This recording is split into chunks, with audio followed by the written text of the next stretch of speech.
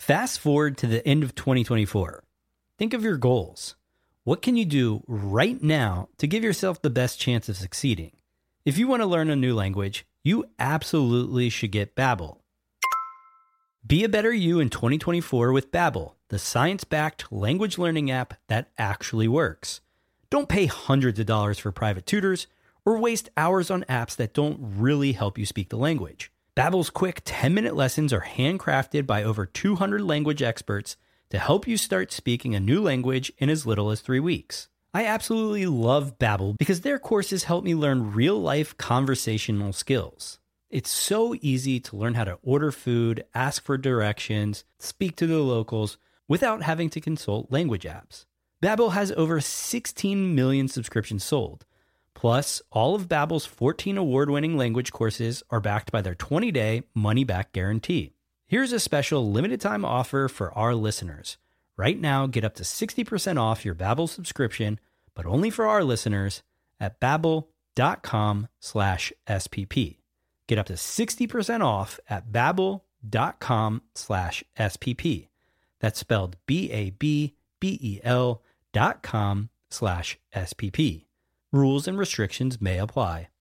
When you need mealtime inspiration, it's worth shopping Kroger, where you'll find over 30,000 mouth-watering choices that excite your inner foodie. And no matter what tasty choice you make, you'll enjoy our everyday low prices, plus extra ways to save, like digital coupons worth over $600 each week. You can also save up to $1 off per gallon at the pump with fuel points. More savings and more inspiring flavors make shopping Kroger worth it every time. Kroger, fresh for everyone. Fuel restrictions apply.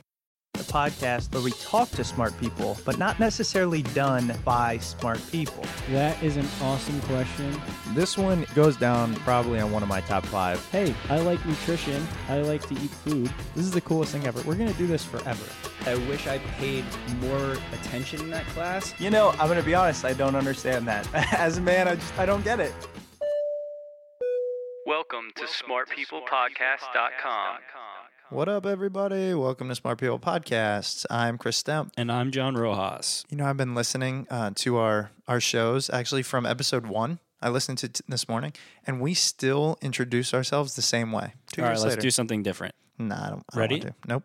Anyways, what's up, everybody? Thanks for tuning in. We got a fun but really thought-provoking interview today, and usually those don't go together. I don't know. That's what I would imagine. I'd like to think that a lot of our episodes are fun, but this one was a new tier of fun. Well, you just like comedy and funny people. Oh, I love this guy. It was great. But the thing that I think was the best part is he has a lot of wisdom mixed into it because he's an entrepreneur. I mean, he's not just a comedian or a filmmaker, which he is, and writer and funny guy. He's an entrepreneur. They call him on the interwebs an adventurer because he just gets himself into situations, which I think we should go into. We'll tell you about how he lived on an airplane and in a Starbucks, basically, and in an IKEA. But before we get to that, let's do a little housekeeping, as John likes to call it. Head on over to smartpeoplepodcast.com. We know you guys have been checking it out. The views have been going up. It's great. We're trying to tweak and change the website and bring some cool things that way. We have a newsletter that we have been able to get out 2 or 3 weeks. 2 so far. And I'm proud of that. But yeah, so head on over to the website, and if you want to get a weekly update, a little tidbit of information, what's coming up on the show, sign up. We'll send it to you once a week. That's it. No spam, no BS. And if you have suggestions for the newsletter, like if it's formatted improperly, all that kind of stuff, shoot us an email, let us know. We got a little bit of feedback from the first couple that helped us out a lot, so we're going to make some tweaks and keep tweaking it until we get that product that we're extremely happy with and sending it out there. And I guess the last thing is just don't forget to buy your stuff through Amazon. We saw a dip for a while, and it was getting painful, but there's a little pickup this month. And it is coming into holiday season, so buy everything through our Amazon link, and really, maybe we can buy that new soundboard that we've been dying to buy. Yeah, buy some TVs and stuff for Christmas and Hanukkah and all those holidays coming up. Yeah, enough. So anyways, this week we interview Mark Malkoff. He's a hilarious dude, as we alluded to previously. He's a comedian, a filmmaker, more so an adventurer. You might have seen or heard of some of the things he did. He visited all 171 Starbucks in Manhattan in one day and purchase something from them. And he puts it up on YouTube, on his channel and all that. And the thing is, you might think, oh, he's not the first guy to do funny stuff in a video, but he does it well and it benefits the company. So here's another example, and he talks about it. He lived in an IKEA for, was it a week? It's either a week or a month. Something like that. Like I said, he goes into it. But IKEA got all types of press out of it. He had a good time. It's fun to watch. It's entertaining. It's creative. It's done well. He also lived on an airplane. He watched a ton of movies. He met the CEO of Netflix. He just followed what he wanted to do, which is what we're all about here. He followed what he wanted to do, what his passion was, and left nothing, on the table. Said, I'm going to figure out a way to do it. We respect that and we enjoy it. And for you comedy nerds out there, Mark's on a little website called mydamnchannel.com. It's a hilarious website. Tons of comedians, writers, actors put their videos out on there. If you like comedy and you haven't been there, make sure you head over there. It's a great site. So we're not going to bore you anymore. It's a great interview. We're just going to turn it over to that, which is the best part of this show. Here we are speaking with Mark Malkoff.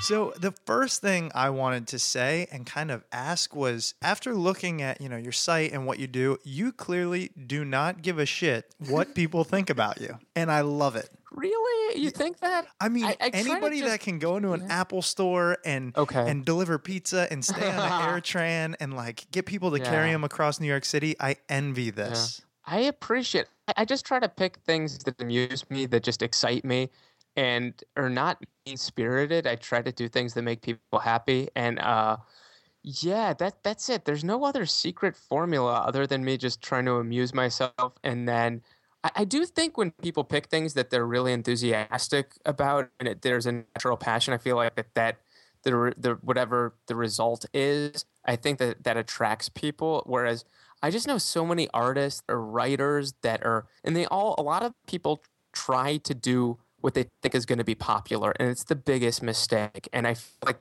me just picking stuff that I really, really kind of care about, because I'm very selective. I come up with a lot of ideas and I kind of weed them down.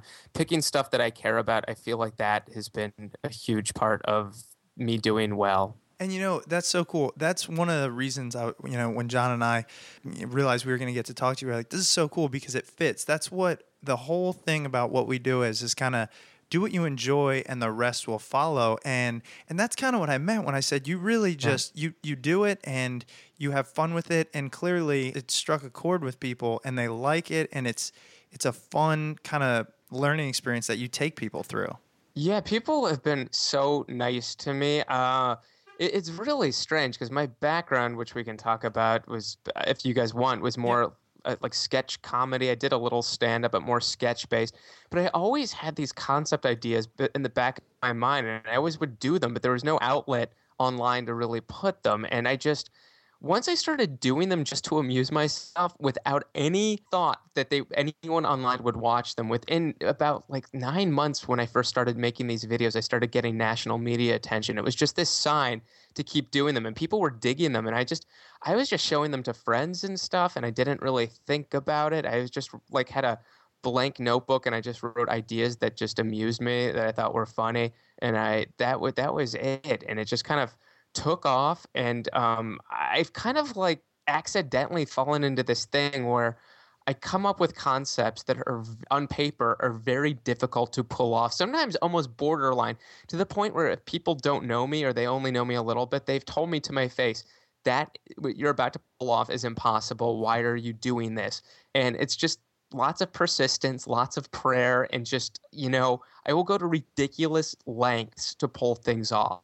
I wanted to talk about that a little bit because the amount of production that you have to put into these things, specifically with the 171 Starbucks, I mean, first of all, you had to know where all those Starbucks were. And then I'm sure there was all kinds of coordination with timing and all that kind of stuff. About how many hours did you put into that video just on the production side alone?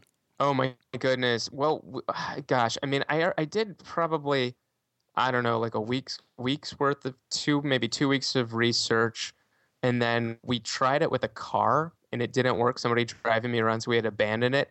So then I took a whole month, and this was every single day of my life for a month. I bought a bicycle, and I was terrified to ride in New York City traffic. I'd never done it before.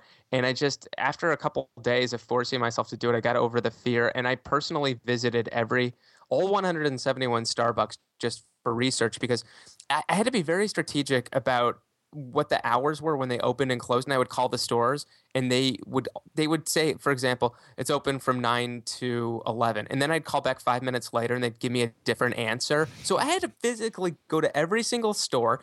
Then I had to get a director that could ride in New York City traffic. There was a bike enthusiast that could ride nonstop for 24 hours. There was just so much training that went in. It was at least a month's worth of training.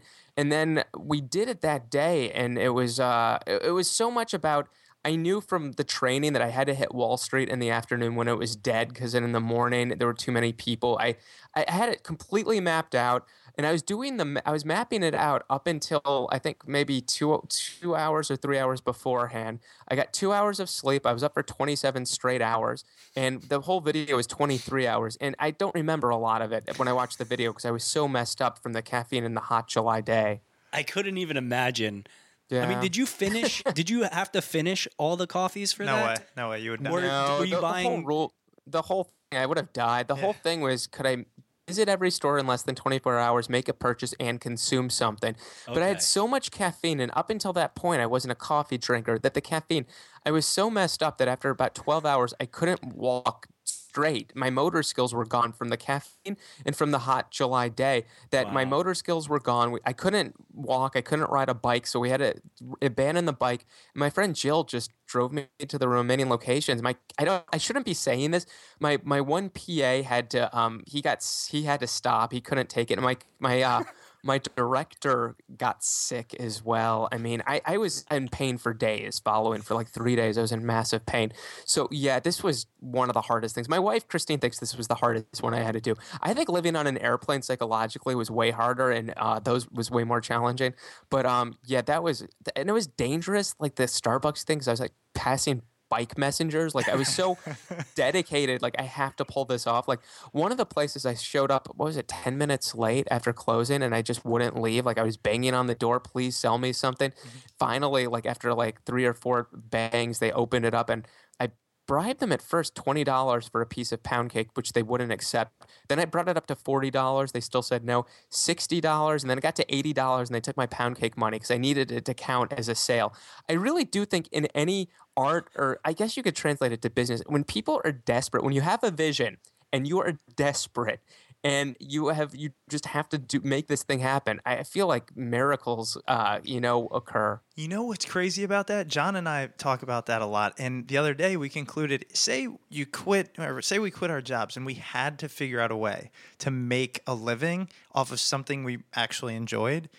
You would almost force yourself to do it, don't you think? I mean, something would come along. Yeah, I think that when people are in situations where they have to produce, like I read this book by Mark Burnett, who's the big reality star guy, and he was, I think, in the British Army, and you'd have to parachute into some place, and you would have no money on you, and you would have to get like hundreds of miles away just like to complete the task. And it's just being like, I mean, you had no other option but to be persuasive without any money. And when you're desperate, I feel like people just rise to the occasion. It's definitely an interesting thing. I mean, when I first started doing these videos, I had to sell a bunch of my possessions to get a video camera. I knew no one. I had like friends of mine that were like in business filming me. I had no idea that I had to get a real camera guy that knew what they were doing. And it was just one of those things like, I got to make this happen. Lots of trial and error. And I just learned really quick just by doing it. I think that's like the best way to do anything, is just to kind of jump in and just have the goal in mind, and then just commit to it, and then just see what works and what doesn't, and just to educate yourself as possible and use your resources. Dear goodness, I have met so many nice people, and I've been able to help nice people too. But using my resources, so many doors have opened, and it's just been wild. When I needed a goat, I put in on my Facebook status, can somebody get me a goat within an hour? I have a goat. I mean, it's just bizarre, but it works. Wow.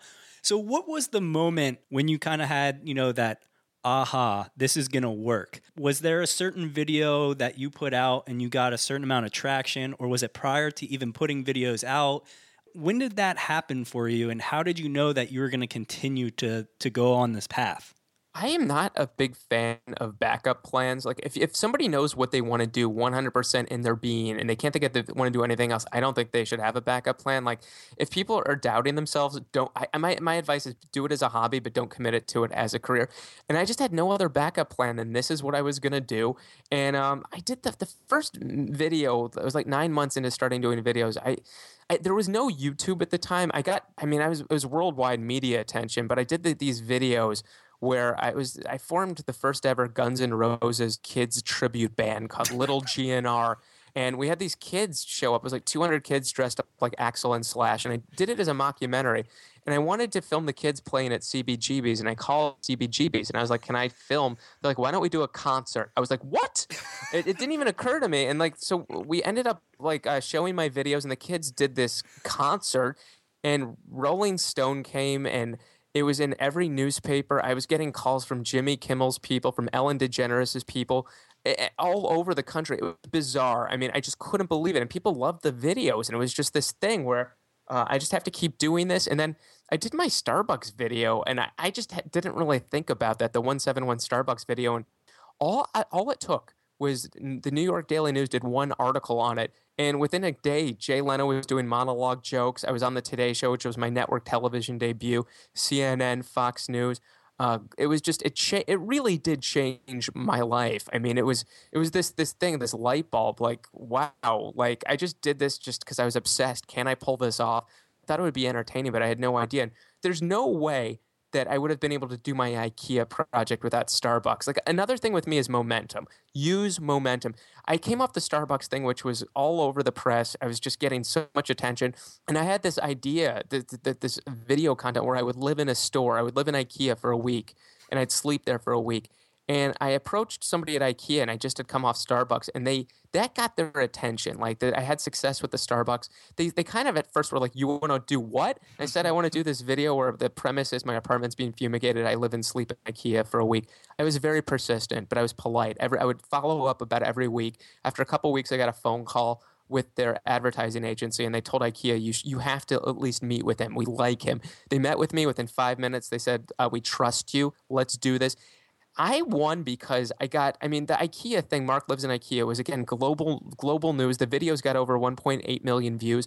But more than anything, IKEA, they got more publicity in the United States than the history of their company. That's what they at least told me. So IKEA won, I won. And it's just something that I feel like anybody that wants to succeed, you just got to be persistent. You have to keep that vision up there and use momentum. I feel like those are all some good life lessons. The hardest thing for me to imagine is there's no way you went into this and said, I'm going to create a video of me living in IKEA or on an airplane, and it's going to be amazing. 10 years ago, you couldn't have said, that's what I'm going to do with my life. Oh, no. And I just true. wonder, no that's one of the things we try and figure out, like, how did that come to be?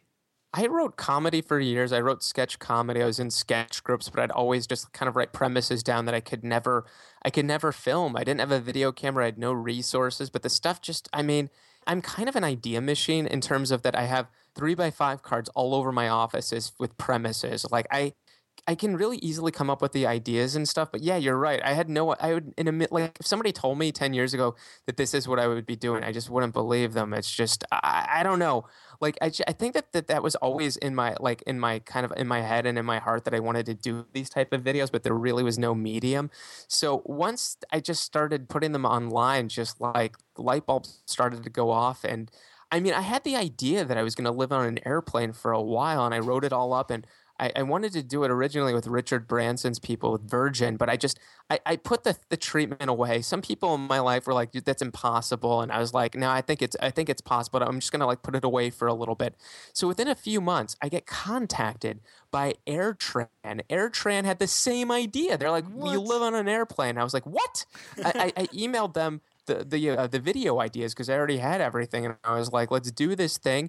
And it was really a quick thing. Within 2 weeks, I had to go down to Atlanta, get FBI background check. The TSA was involved, and I was living on a commercial airplane for a month. And when I say a month, it was 135 flights. I had to sleep alone on the plane at night. Passengers would get on and off the plane during the day, and I stayed on. And I set a Guinness World Record. It was like 135 flights, which I never saw that ever. They put my face on the airplane that went all over the country, and Come on. friends and people. That was not my idea either. It's like when you commit to something and you do it, you just never know what the results are going to be. You just kind of commit creatively to do the best you can. And sometimes amazing things just kind of happen out of it. You know, it's one of the things we talk about too is you can't go into it expecting or even envisioning where it's going to go. You know, if you would have said prior to that, it's going to be on AirTran, they're going to put my face on it, or it's going to be on IKEA, it's going to get 1.8 million views, you would probably discourage yourself because that's too high a goal. I think so. I mean, you always want it to do well, but the enthusiasm has to be 100% in the work and the idea.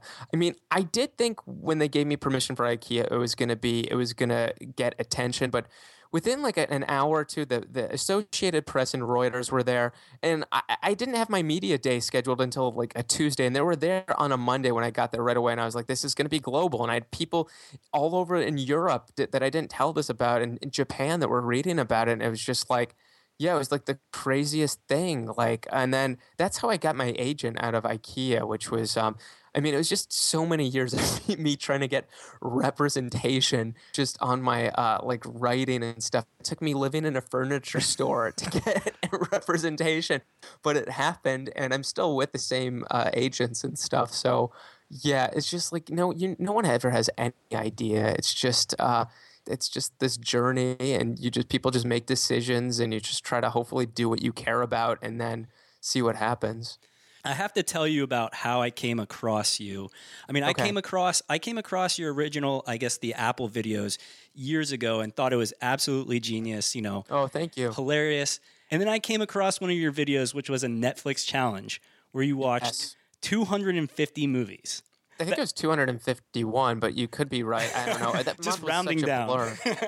Can you tell our listeners what kind Yeah. of physical and mental effect that had on you? Because I mean, that's not an easy feat, and I think that's another record, I believe. And this Yeah. also led you to go to Netflix, meet Reed Hastings, and all that yeah. kind of stuff. Can you talk to our listeners a little bit Sure. about that? It was 252 movies that I watched. I got the idea just because I get obsessed with things, and I was obsessed with how how many movies I could watch taking advantage of my Netflix streaming account. I was just like, what's the best value I could get for my $7.99? Netflix was absolutely 100% not involved. This was just, I do videos on mydamnchannel.com. I do videos for them, and I just got this idea, like, how could I take advantage?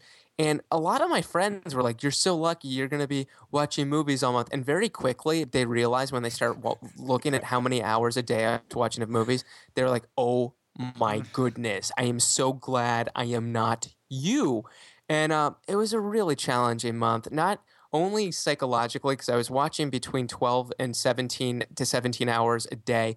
It was just, I wasn't really seeing sunlight. It was hard on my marriage, to be honest with you. And like, there were definitely some great points. Like, the documentary day was amazing, but I was doing a lot of theme days where I do like musical day, or I was doing horror film day, or like movies I normally wouldn't watch. So depending on the day, but some days were, oh my goodness, it was so challenging. And just to like stay awake, like if I fell asleep, I had to start the movie over, and that would happen a couple times. I mean, in two of the movies, I didn't remember watching it all, so I took them off the list.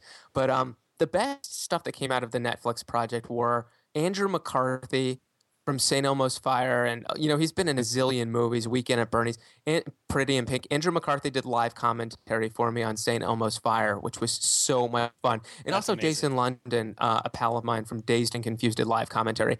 And then Netflix started tweeting about it, and I just couldn't believe it. I was so excited when Netflix started. They acknowledged me, and in the back of my head, I was like, please invite me to Netflix. Please invite me to Netflix. But I had no idea. I kept just watching Netflix, and finally, they're like, we want to send you something, a care package. I was like, yes, this is good. This is making progress. And then finally, they're like, why don't you come to Netflix and you can show the video? And I just freaked out. I was so excited to go to Netflix. In the back of my mind, I'm like, I want to meet Reed Hastings. I want to interview him. And they took me out with a cameraman and my wife, Christine. And it couldn't have gone better. I mean, they were so nice to me. I mean, I think they were really happy that it got decent media coverage.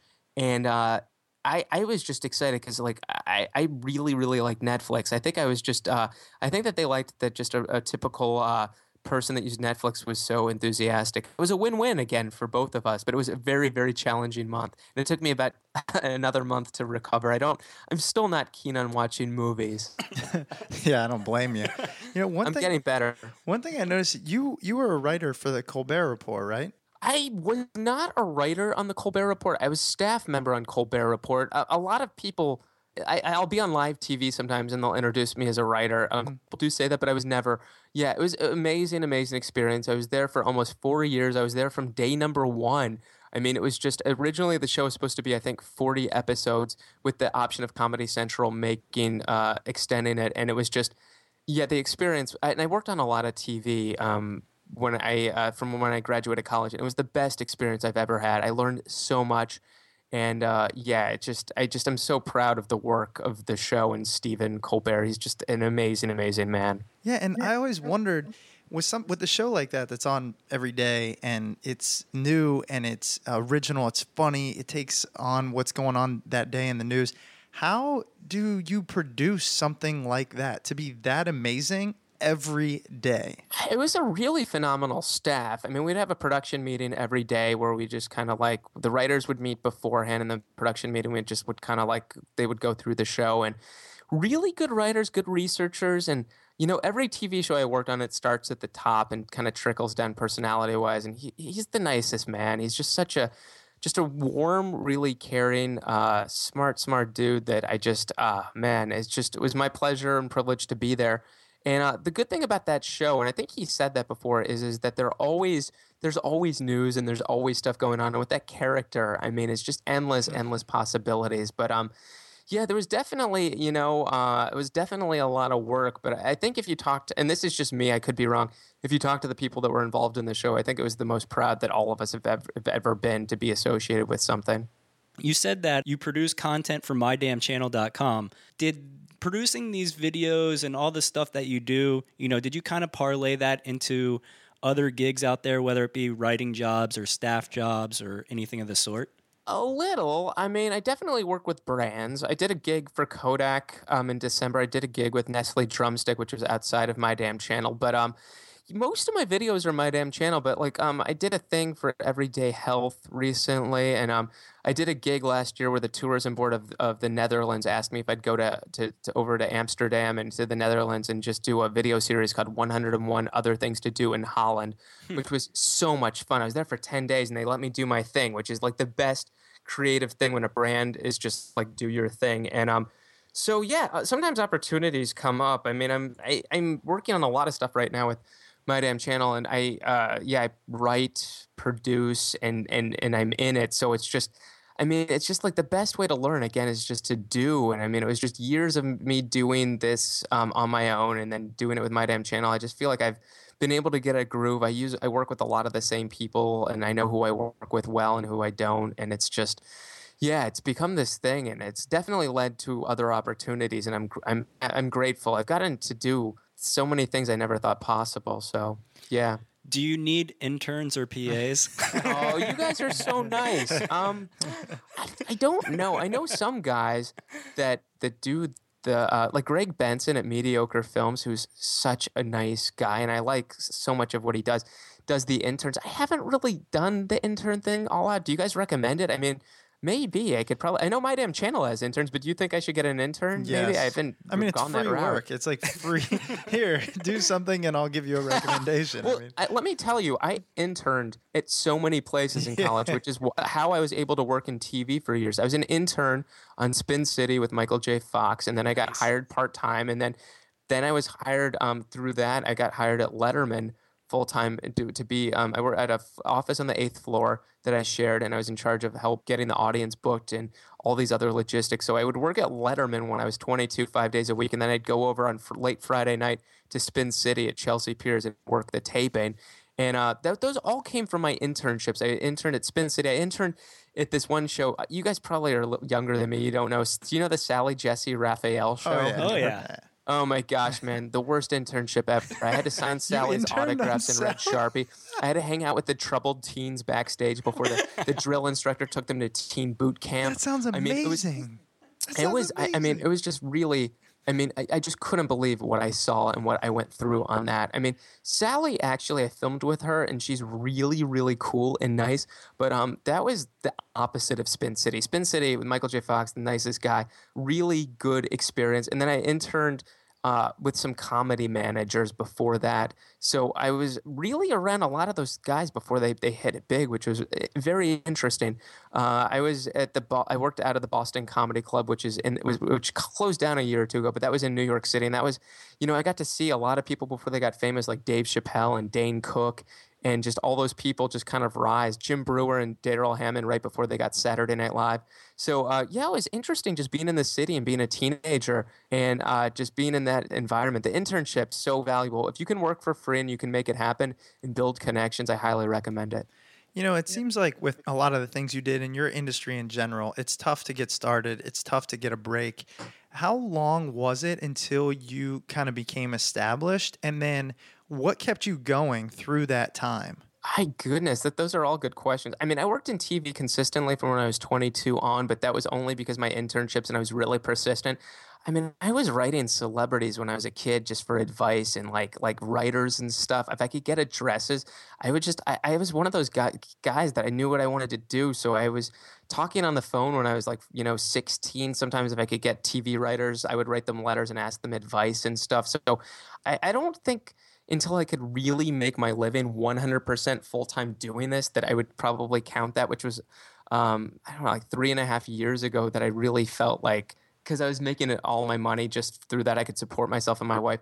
That was I think that's when I felt like I don't want to say made it because that's not the word, but I felt like that I had made something, a dream kind of happen just because I was supporting myself. I mean, my last 2 years on the TV show that I was working on Comedy Central, I was going on national television and I had agents and I still couldn't get out of my day job. I mean, truthfully, it was hard for me just because I just couldn't get out of it. I was getting, and I've said this in interviews, I was getting emailed by TV showrunners in LA that I didn't know that were fans of my videos, but they weren't offering me jobs. They were just like, we love your stuff. And it was just, and I still couldn't get rid of my day job. And I was just like, is this ever going to happen? I just prayed a lot and it was just stuck true to my vision. And I think that's all anybody can do is just love the work enough that you just can kind of get your satisfaction out of that. And I mean, it was years that I was juggling my day job and doing my comedy. And it was really, it was truthfully hard. And I was sinking a lot of money into these videos just as I looked at them as an investment.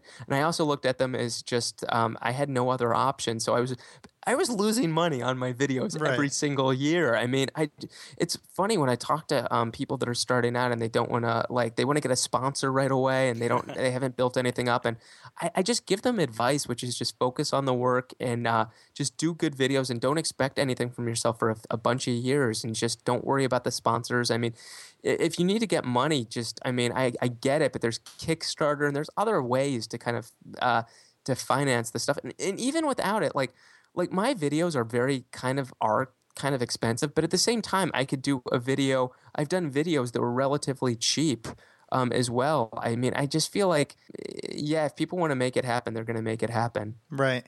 And then given all the things you do, I was wondering kind of briefly, what is your creative process? How do you come up with this? Do you have things you do personally that kind of bring it out of you, or how's that work for you? Normally, it's just me with a notebook writing down ideas. I can come up with so many ideas. They're not always good. And then I usually let them sit there for a couple days, and then I go back and just kind of highlight the ones I like. And once in a while, out of 50 ideas, there's usually 3 that I like. And then I think about the logistics, what it will take.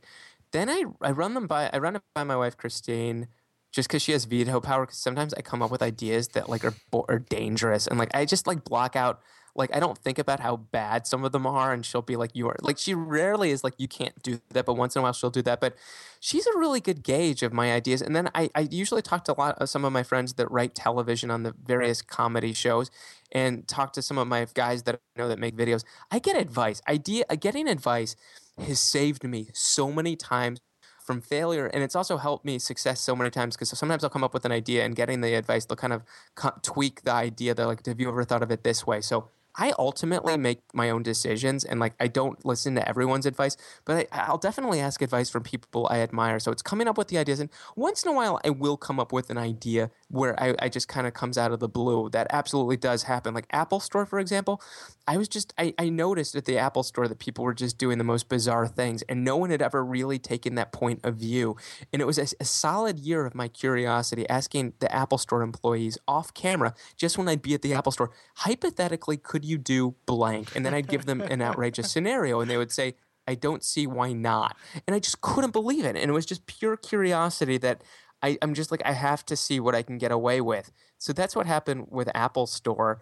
And it was just like, on paper, I was just like, I need a goat. I need a Darth Vader outfit, which I was able to get. I would have bought, but it was just, it's always good to use your resources to save money for production money. And then it was just, putting together a crew, people I normally work with, and then just making it happen. The pre-production alone sometimes takes a while. I'm a huge fan of research. So, I mean, I'm not a fan of it because it's not usually the most pleasant thing, but it's very necessary. So that's kind of how I work. I usually pick the ideas that amuse me, that are somewhat challenging, and that just, like, if my friends that I talk to are enthusiastic, because they'll be honest with me either way.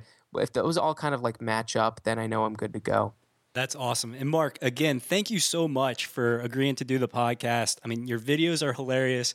You're a funny guy. We love your site. Do you want to go ahead and plug anything out there? I mean, tell our listeners your website, your Facebook, Twitter, anything that you got going on. This has been my pleasure. You guys are so nice. Yeah, check out, if you go to mydamnchannel.com, you can see my stuff. MarkMalkoff.com. My Twitter is mmalkoff. That's MMALKOFF. And the last thing that I'm doing this project where I'm attempting to get Bill Murray to come have dinner with me at my apartment in New York City, in Queens. So any of the listeners, if you know Bill Murray, if you can get him here, let me know. I'm easy to find. So that's what I'm working on currently, and it's probably going to take a little bit of time. But I do have his 800 number, which is the only way you can get in touch with Bill Murray. I have it. It's hard to get. So I have his 800 number.